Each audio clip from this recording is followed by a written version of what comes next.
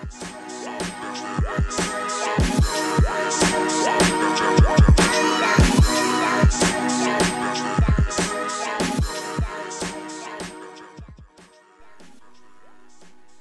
is going on, guys? Thank you for joining me for another episode.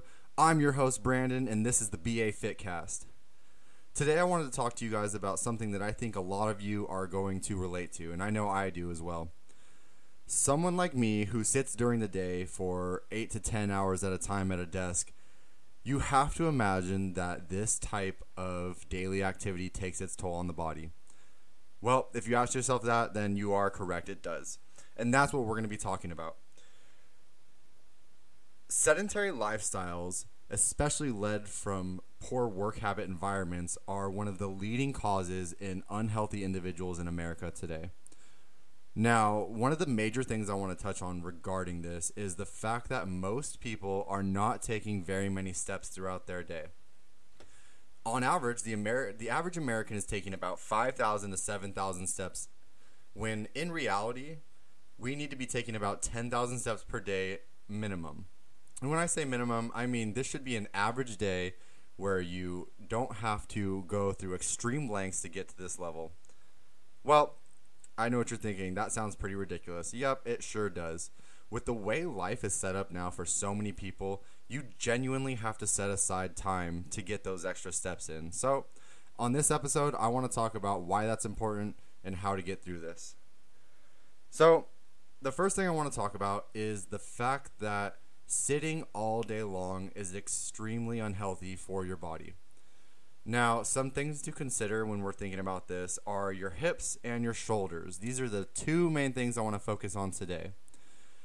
Someone who sits at a desk for a long period of time will often find that their posture is probably lacking. There's a good chance that their shoulders slump forward and that their head and neck does too. A lot of times you see people walking around looking at their phones with their head down, their shoulders rolled forward as well. This is the same thing. This is the same issue that people are running into, the bad posture that's causing upper cross syndrome. What is upper cross syndrome?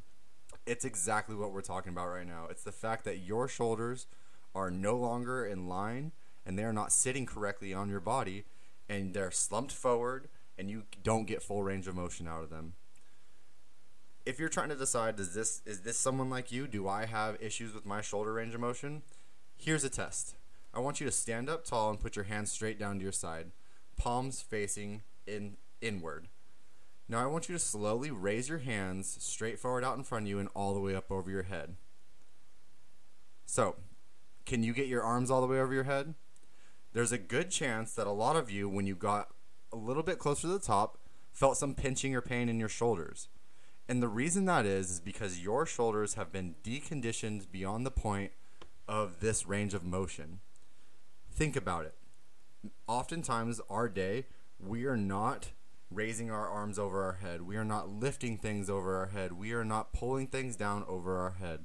This is a range of motion that we are lacking in normal daily activity, especially for those like me who sit at a desk. So, that's shoulders, first things first. Second of all, I want to talk about your hips. The same concept can be said for your hips. When you're sitting all day, you are in a compressed position. Your hip flexors are completely disengaged. They are fully retracted, and now they're just sitting.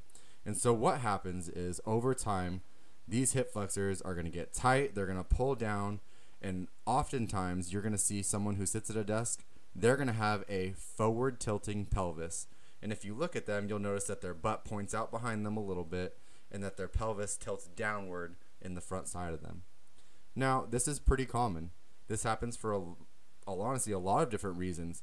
Most of us in Southern California, I know especially like me, we have to commute maybe half an hour to an hour each way to work every day. Sitting like that every single day, then getting to your job and sitting all day long in a desk is awful for your posture. Going all the way back up to the shoulders, the neck, and the head, all day long, you're slouching over, you're tired. It's bad. So, what do we want to do to combat that? First of all, we want to get looking at our steps. If you don't have a step counter, chances are there's one on your phone that you haven't found yet. Check it out, see what your steps have been looking like. If you start tracking your steps and you notice you're only getting 5,000, 6,000, 7,000 steps a day, if you're someone who's trying to increase your overall health or even lose weight at all, this is something you need to address. Unless you're taking the proper amount of steps throughout the day, unless you're moving accordingly and burning these normal daily calories, you are not going to see success. So start tracking your steps, see where you're at, find your baseline. That's number one. Number two is, if you're below the line, start finding ways to increase your steps. And this can be done in a multitude of different ways. I'm going to give you a couple easy examples, and I'm also going to give you some that are a little bit harder. The first thing we want you to do is, from now on, start parking far away. You get to work, park in the back. You go to the grocery store, park in the back. You go to Target, park in the back. You go to the gym, park in the back. That's all there is to it. Doing that a couple times a day is going to add a large amount of steps to your day. It's going to make your life a little bit easier, and you're not going to notice it. Just because you didn't get that front parking spot and someone got there inside before you doesn't mean your life's going to end. The second thing is, if you're sitting in an office all day, find things to do. If you know you got to go to the copier, why don't you pick the one that's all the way across the building, or maybe even downstairs? Climbing a flight of stairs or two is going to add significantly to your day. Other things that can help: drink tons of water. Why? 2 reasons. Number 1, water is amazing for you. It keeps you alive. And number 2, you're going to have to pee a lot. If you have to pee a lot, you're going to go to the bathroom more. You have more reason to get up. Those little tiny walks are going to save you. I promise. It sounds ridiculous, but these little things are what's going to make your life easier, and it's going to make your steps happen quicker, and it's going to make you reach your goals faster. The last thing I want to talk about, guys, is looking at this as a whole. Every single day, you have to challenge yourself to say, am I doing what I need to be doing to hit my goals? Now, some days you're going to make 10,000 steps, and some days you're not, and that's okay.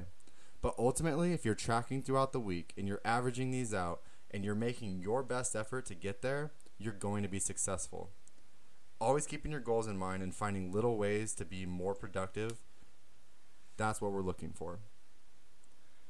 So guys, I wanted to keep this pretty short today. I didn't want to go into too much detail. The bottom line is, our average daily steps are lacking. Our overall posture is lacking. And by making these small little adjustments, you're going to bring yourself a lot more health in the long run. That's it for today, guys. Thank you so much for joining me in the BA Fitcast. I'm your host, Brandon, and we'll see you again next time.